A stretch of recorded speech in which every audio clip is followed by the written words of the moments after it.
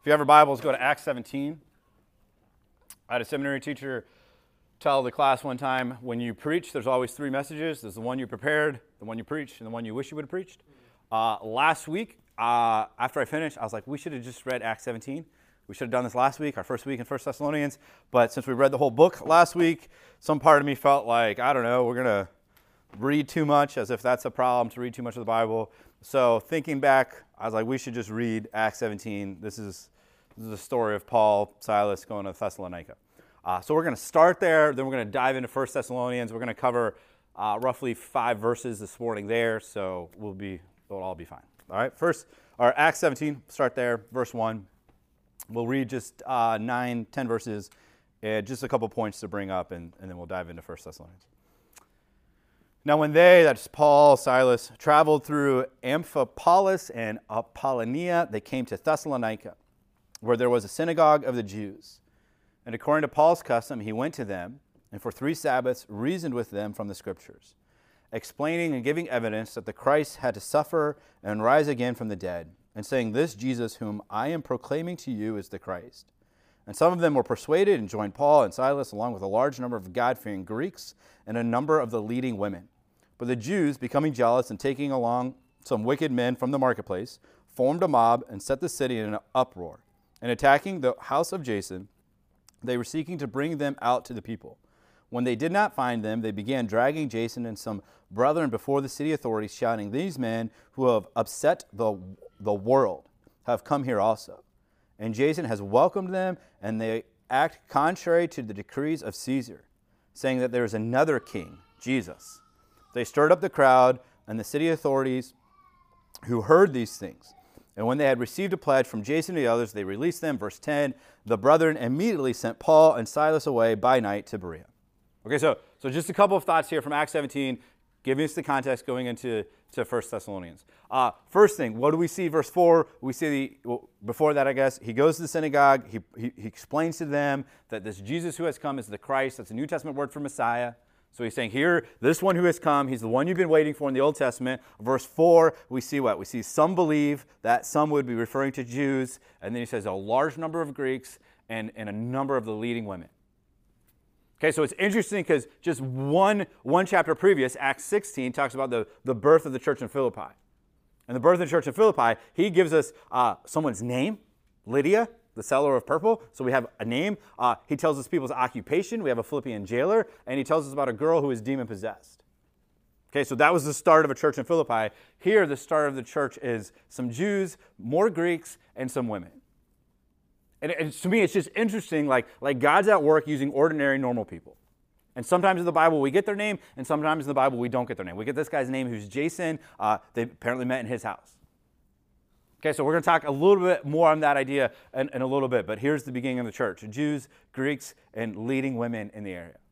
Verse 6, I just love this phrase. We're not going to necessarily talk a whole lot about it. But in verse 6, they're mad. And so the Jews go get the Roman authority, and they complain. And what's one of their complaints? That here's this Jason, and what has he done? He's allowed these men who have upset the world. Like he's welcomed them into his house. Other parts of the New Testament, it would say that these men have turned the world upside down. Like what a cool thought, what a cool way to be described, right? Anyway, verse 7, what was the crime that they're committing? Why are they going to be persecuted? Verse 7, they say there's another king, King Jesus. And isn't it interesting? Go all the way back to Matthew 2. There's going to be a bunch of baby boys killed. Why? Because there's another king. That the wise men would come and say, hey, we've seen his star, there's this king, and there's going to be a bunch killed. Jesus hangs on the cross, and what does it say on top of the cross? Like, this is what is done. Here's his crime. The description of his crime is what? King of the Jews. Now the church is being persecuted. Why? Because they called Jesus king. I feel like in our context, to call Jesus king is not really a big deal. Like if we said, hey, we believe Jesus is king. Like we have a president, but Jesus is a king. Like no one's really offended by that. And yet, in their context, to say Jesus is king, like that's going to be a big deal. That's going to bring persecution, which we'll talk here in just a second. But all that to say then, as Paul, you can flip over to 1 Thessalonians now, but as Paul talks to this church in Thessalonica, I feel like there's going to be this thread, this kind of theme of Jesus is king, And he's not necessarily going to say those phrases. He's not going to necessarily say it that bluntly, but you were going to get this picture, I think chapter 4, chapter 5, with this picture of a king. Like he's going to keep coming back to the fact that you are right. Jesus is king, Caesar's not. Okay, a couple of things some of them we just read, but I just want to remind ourselves of where we're at. Okay, first thing, it is a persecuted church. Right, like I feel like just human nature, we hear someone's story, whatever it might be. How they built their business, how they raised their kids, like whatever it is, and if they're doing a better job at it than we are, or it seems that they're successful, however you want to word that, we're real quick to say, yeah, but their circumstances are different than my circumstances.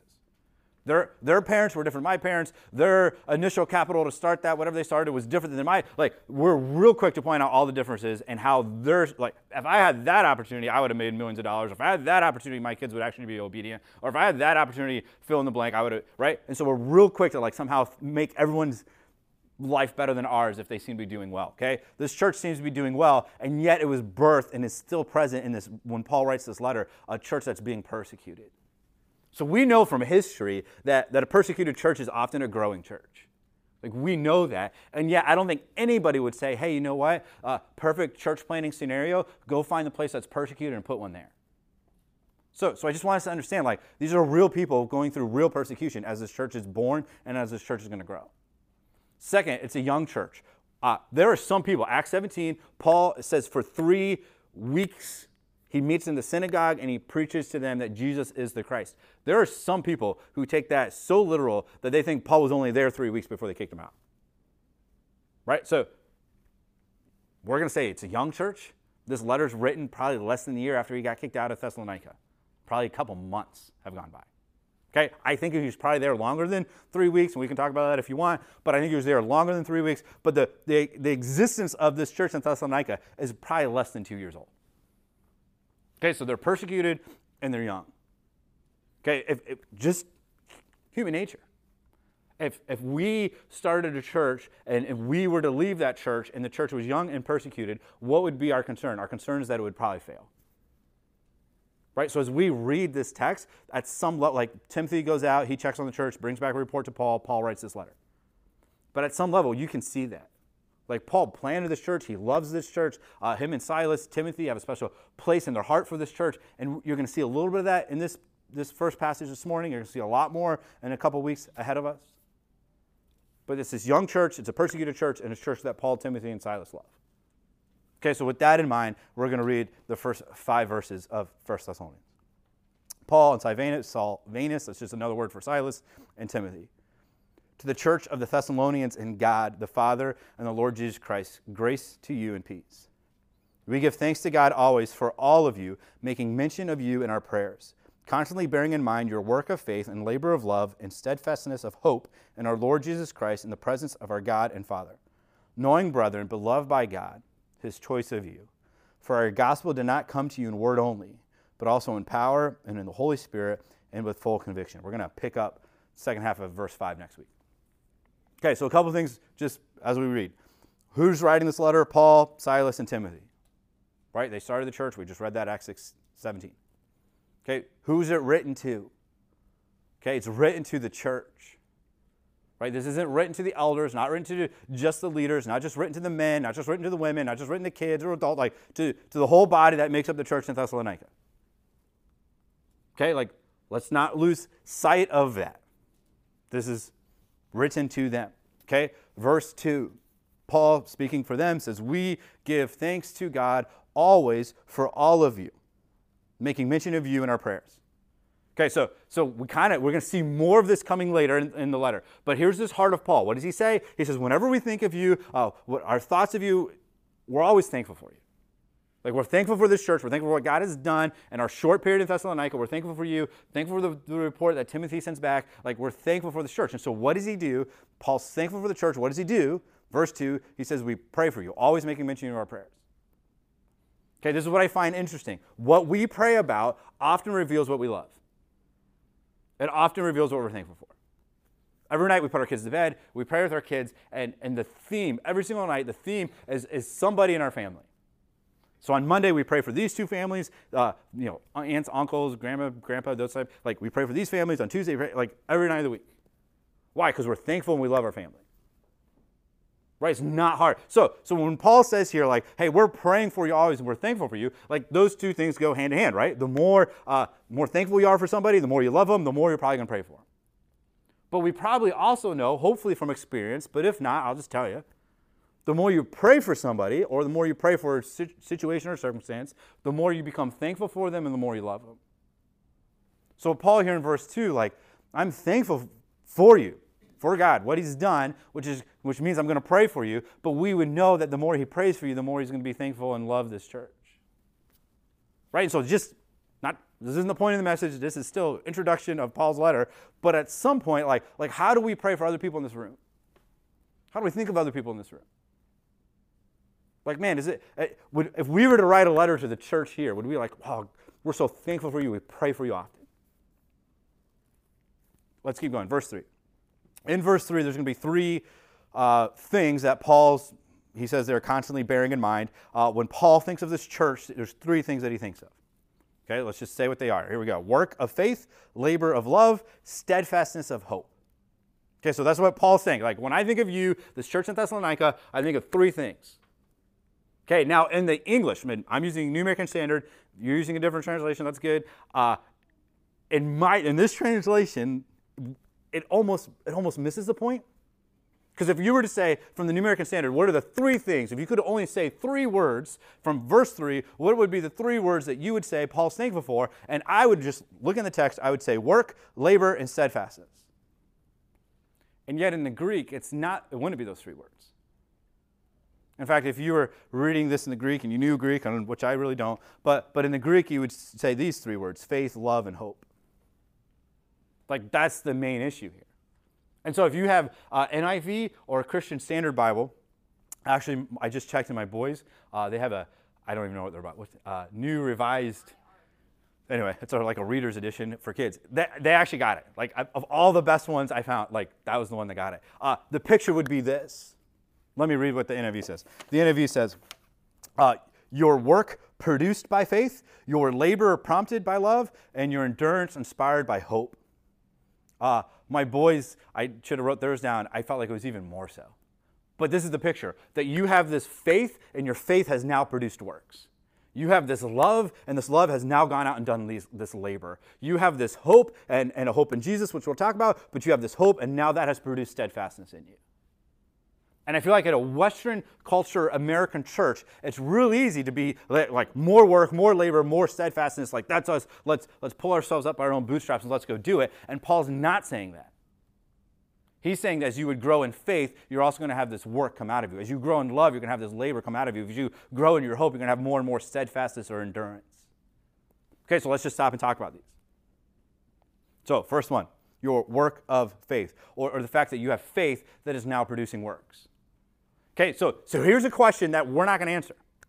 Daniel can answer this in discussion group if he wants. What works are we talking about?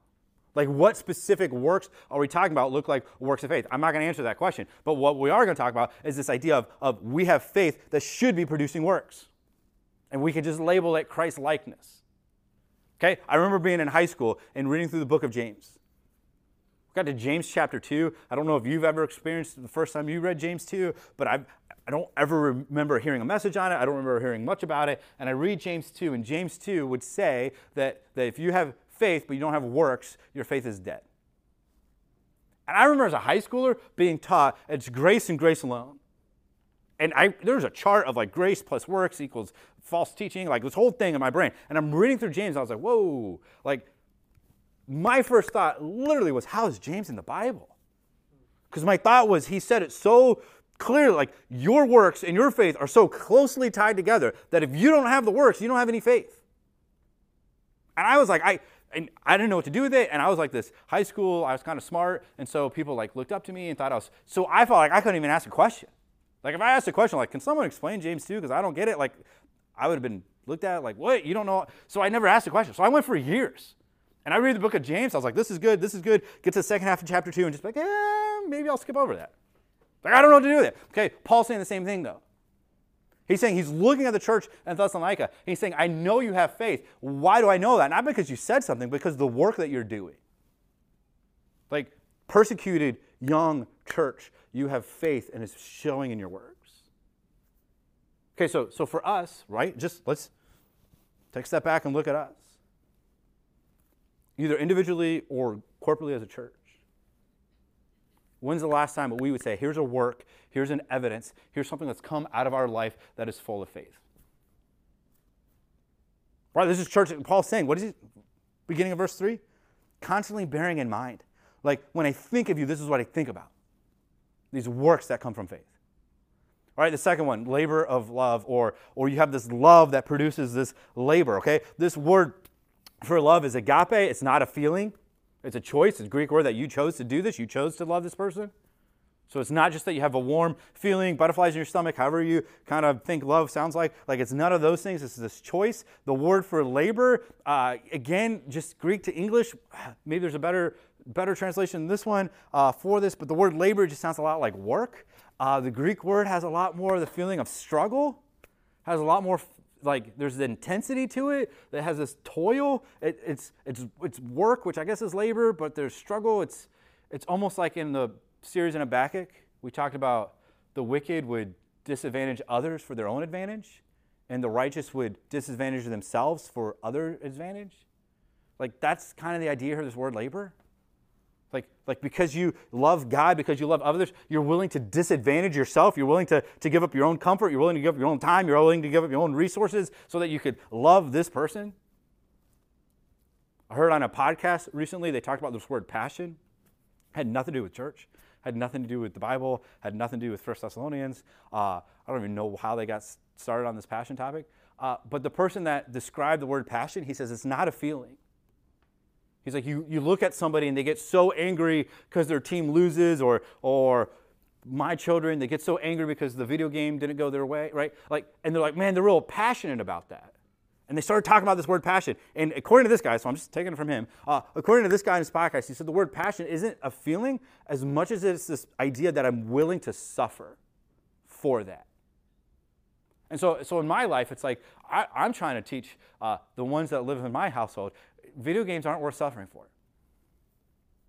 Right? Like, there's a whole lot in this world that we might use the word passion for, but it's not worth suffering for. Like, it's not to be the word police or whatever, but that's not really, it's not the point, right? And so the guy on the podcast gave this illustration. He goes, there are mornings when I wake up and I'm tired, I didn't sleep good, whatever the feeling, I don't love my wife. Like, I say I do, but like that morning I'm struggling. And he's like, and yet if there came a time where it would be me to suffer for her, I would do it in a heartbeat. The kids have been driving me nuts all morning, and yet if something happened, it's like, hey, I need to suffer for them. Like, I would do it in a heartbeat. And listening to that podcast and studying 1 Thessalonians, I was like, that's, whatever he just said, I feel like that's what Paul's saying here. That you have such love for God and love for others that it's like, I'm willing to give up myself, I'm willing to give up my time, I'm willing to give up my resources, like I'm willing to just be, I will disadvantage myself so that I can love you. Okay, so what is Paul saying though? He's saying, I know that you're a church that loves. Why? Because it's been evidenced by how you lived it out. Right? It's not just been evidenced because you sing good songs. It's not just evidenced because you're good at shaking hands in the morning when people walk in. Like, no, it's evidenced by these works that you've done. So again, personally and corporately as a church, how are we doing at love? And if we don't say, hey, here's this labor, here's this moment of struggle and pain might be too strong of a word, but that idea of toil and pain and struggle that we went through to help this family, to help that person, like that should be part of our church. Paul's praising them for these things. The last one there in verse 3, steadfastness of hope, or this hope in Jesus Christ that produces steadfastness. Okay, so what does that look like? I heard this illustration recently. Again, I had nothing to do with church, but there's a story that took place in World War II. Allied forces captured. They get sent to Japan for a prisoner of war camp. I tried to look up online. Not a whole lot of help there. They were there for a while. I don't know what a while meant, but the guys said they were there for a while. And what they did is they actually built a radio with whatever resources they could find. And so they had to do it in secret, and they all huddle around the radio, and they turn on the radio, and they finally get it to work, and it works, and they pick up a BBC radio station that says, Japan loses, Allied forces win. Like, there are guys who are ready to give up. There are guys who've been beaten, and they feel like they can't continue. There's guys who just want to be done, like give up on everything. And the news that the Allied forces won, the news that Japan's been defeated, the news that they will one day, maybe not today, maybe not tomorrow, but someday in the near future, that they will be rescued and be taken home, like they said, the morale of the whole group changed. Like, I can live as this prisoner of war for one more day. I can live as this prisoner of war for one more week. Like, there's a day coming when some boat or plane or Hummer or whatever it looks like with my country's flag on it is going to come rolling up here, and I'm going home. And they're like, all of a sudden, there's joy. Nothing changed. They're still getting beaten. The Japanese soldiers are still pretending like the war's going on. Like, nothing has changed in their world as far as day to day, and yet because of the knowledge of what happened, they said the morale changed, there's joy, there's happiness, there's eager, like all of this. Okay, what is Paul saying here? He's saying we have hope. Hope not in ourselves, not hoping you got a good night's sleep, not hope that you ate enough kale this week, not hoping some person or some financial plan, like hope in who? In Lord Jesus Christ. And he says this hope, Greek word, is confident expectation. Not just I hope my team wins, not just I hope I have a good day. Like I'm confidently expectant. Like I'm 99% sure, even 100% sure, like this is going to happen. I have a hope. So here's this hope that I would have in Jesus, and spoiler alert of things coming, we can talk a lot about his second coming, talk a lot about Jesus coming back. So there's this hope that Jesus is who he says he is, that Jesus has already won, and so I got to go live this life. And he's coming back from it. It might not be today, it might not be tomorrow, it might not be next week, it might not be for a couple of years, but I know he's coming back. I know he's already won. So persecution, I don't want to say this, but bring it. Like adversity, you got nothing. Because I know the end of the story. And the end of the story isn't that this church in Thessalonica would just go for a period of time and the people there would die and that'd be the end of the story. No, the end of the story is they're at the feet of Jesus worshiping forever. So Rome, Caesar, you want to bring some persecution? Like, that's cool. We got it because we know the end of the story. But not only is there a hope in the end of the story, that means that I can live my life differently today. And what is Paul saying? He's saying that your hope, this church in Thessalonica, your hope has changed how you live today. It's not just some future thing that someday will make life better. It's saying, no, you made your life better today, and there's this endurance and there's this steadfastness.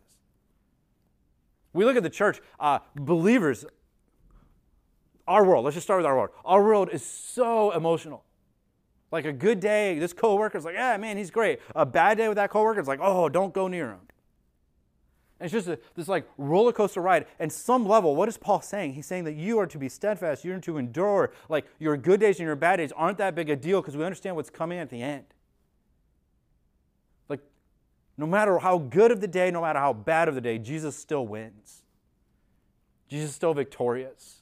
We still have eternity with him. And so what is Paul saying? He's saying to this young persecuted church that you have faith, you have love, and you have hope. And he's praising them for that. He's not just saying you have it because you wrote it on some sort of creed or some sort of sign on the door when you walk into Jason's house. Like, no, like you have it because it's been evidenced. Like you have lived it out and we can see it. Okay, so then the thought is, what do we do with this? Like, what do we do with these three things? Well, first of all, I think we pray. We pray, God, give us individually and give us as a church greater faith, greater love, and greater hope. Like if we want these works that we're going to just leave as Christ-likeness and those things, like we want that type of work. We want a love that goes and labors and suffers for others. We want some sort of hope that brings endurance and steadfastness where we don't give up. Like it's not just adding more work, labor, and steadfastness. It's adding more faith, hope, and love. And so we want to pray, God, give us those things. But again, at some level, like the first one, work of faith, like at some level, we just stop and think, when's the last time we took a step of faith? Like, this is what we want God, we think God wants us to do, and a step of faith, we're going to step out and do it. Like, when's the last time that has been part of our lives as a church? When's the last time that was part of your life individually? I'm going to quote a pastor. Don't misunderstand what I'm saying. Heard a pastor say one time, when's the last time you did something stupid for God? And not that we would go do something foolish. But when's the last time that somebody who didn't know Jesus looked at someone who did know Jesus and say, wow, what you're doing is different and crazy, and why would you give up this for that? Why would you give up more money? Why would you give up that comfort? Why would you give up this reputation? Why would you give up whatever it is that you have now, and you give that all up for Jesus? Like, why in the world would you do that? And it's so easy to put on some sort of American Christianity where we just we don't fully fit in with the world, but we sure do look comfortable. And Paul's saying to this church, no, you've stepped out in faith and it's been evident. You've loved in such a way that it's evident. You have this hope that it's been evident. And so for us, how has that been evident? Do we have this type of faith, love, and hope? Where's all this come from, though? Like, this church doesn't just miraculously have faith, love, and hope, right? Where does it come from? Verse 4 and 5. Knowing, brethren, beloved by God, his choice of you, for our gospel did not come to you in word only, but also in power and the Holy Spirit and full conviction. What do we see? Where did all this come from? It comes from the gospel. Like, here's Jews, Greeks, and the leading women in their culture. They're sitting in a synagogue and they hear Paul preach, and he says, here's Jesus, the one who died for you. Here's Jesus, the one who rose again for you. Here's Jesus who's going to come back someday. He is the Messiah. He's the one in the Old Testament. And what do? They believed. And they didn't just somewhat believe. They didn't just believe. Like, no, they put their life into this. Here's the gospel, and we're gonna live this. It's not just gonna. Last song that Joel sang. Joel's not even in here. Last song Joel led us in. Like, the gospel changes everything, and it's at work and changing me. Like, this church, the gospel changed them. They don't look like their culture anymore. They don't look like the people around them anymore. So what's going at work to them is they believed the gospel to the extent that it's changing their life. Skipped over verse 4. What do we see? This gospel that they believe. What is Paul reminding them of? He says, knowing, I think this is him just saying, let me remind you, brethren, family of God, that you are what? You are beloved. You are loved by God. Like, what is the reminder? How do we know that God loves us? Again, verse 5, the gospel. Like, I can go out and I can love somebody differently because I've experienced God's love. I can have some sort of self-sacrificing love. Why? Because I've seen it on the cross. I've experienced the love of Jesus. Verse 4, what else does he say? Not to make this controversial, but he talks about his choice of you.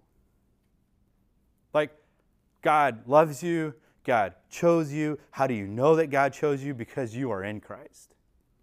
That word you there's plural. It's collective. It's you all. We talked about that a lot in the study in Ephesians. It's God chose you, this group. So you think about it. Paul, because of the gospel and explaining the gospel, what do we see in verse 4? We understand that God loves you. So in spite of persecution, in spite of your failures, in spite of your shortcomings, God loves you. But not only that, but God chose you. And so here's this church that's just a few years after Jesus would ascend and go back to heaven. Like, we're not talking hundreds of years. We're talking 20 years. Like, here's this church that God says, in this time, in this city, in this place, I chose you. I chose you to build my kingdom. I chose you to be a light and salt in the community that you're in. Like, I chose you for a specific reason. Now go do it. And what is Paul saying? I think in verse 3, I think he's saying you're doing it. Like, the gospel has changed you so that you have some sort of different faith, you have different love, you have different hope that's brought about a change in your life. Okay, so what do we want more of? We want more faith and love and hope, but we don't want to just stop there. We want more of the reality of the gospel and that it's true. We want more of the reality that God does love me in spite of my shortcomings. Again, I kind of mentioned this earlier, but I feel like we so often read somebody else's success as if they're different. Okay, can I just lovingly say this to the church in Thessalonica? There was full of broken people. There was the guy there that loved Greek culture and the guy there that probably hated Greek culture. There was probably rich, there was probably poor. There's probably a guy that was super excited about the Olympics coming up that year and a guy who hated it. Probably said it was of the devil. Right? There's the person who maybe talks too much and the person who never talks at all. There's this guy who loves fashion, the guy who hates it. Like this church is made up of broken people who are different backgrounds, different stories, different upbringings. And what is Paul saying? He's saying God chose you, specifically chose you as a church to make a difference in that community. And what is Paul saying in verse 3? I think he's saying you're doing it. The gospel has come to you, it has changed you, and it is evident. So we want more faith, we want more hope, we want more love, but we want more gospel. We want to be reminded even more and more about how God loves us, in spite that we're broken. We want to be reminded more and more that God chose us, not just He chose me, like He chose us. Like He chose the gospel community. Like this wasn't my idea, this is God's idea, right? So here's this choosing of gospel community to be an outpost in Sarasota for His glory and His kingdom. And so what do we want? We want, what do I want? I want this church here to look like the church here in Thessalonica. That if someone says, hey, have you heard of gospel community? They're like, man, those people love each other. Not only that, they love the people that anybody that walks in the door. Not only that, they love their neighbors. Not only that, they love anybody they come in contact with. Man, that church, they're full of faith. Man, that church, they have hope. Like that, they're different. Like that's what we want, right? Where does it come from? It comes from the gospel. It comes from this knowledge of what Christ has done for us. So in our small groups, in our discussion group, even this morning, may we be at work reminding ourselves of the gospel, of the truth of what Christ has done for us. And may that change us so that we have more faith, more love, and more hope. Let's pray. Father, we thank you. Thank you for the church in Thessalonica. Thank you for Paul's letter. Thank you that you preserve your word so that we might learn and benefit and grow from it. God, this morning, I feel like our culture, American church culture, we so quickly throw out a word of persecution or churches under attack. And I'm not saying it's not. Your church is probably always under attack in every culture. But God, I feel like the American church, just generally speaking, we don't have endurance. We don't have the steadfastness that says we're gonna grow the kingdom, we're gonna do the work that you've called us to do in spite of any sort of persecution. God, thinking just generally of an American church, love is not probably one of the things we first think of. There's division. There's people in the same room that can't stand the person in that room. God, it's easy to think of churches, generally speaking, that has very little faith. Very little works that would say, we believe there's a God who created everything, who's called us to make disciples, and we're stepping out and doing something about it. And so, God, I pray that you would increase our individual and corporate faith. I pray that you would increase our love. I pray that you would increase our hope. I pray that we would understand the gospel more and more. That's not about me. It's not my message. It's not my idea. That's you. It's your good news. It's you that love me. It's you that died for us. It's you that have done everything. And so as we understand more of the gospel, we understand more of your love for us. We understand more that you chose us for a specific purpose, for a specific reason, to glorify your name and to build your kingdom. So God, help us to do the work. Empower us, give us grace. Help us not to shy away from work that you've given us, but help us to speak boldly for you and for your kingdom. Pray for our discussion group to come. I pray that you would give us wisdom as we would discuss this text this morning. I pray that we would leave encouraged and excited to live for you. And we pray these things in your Son's name. Amen.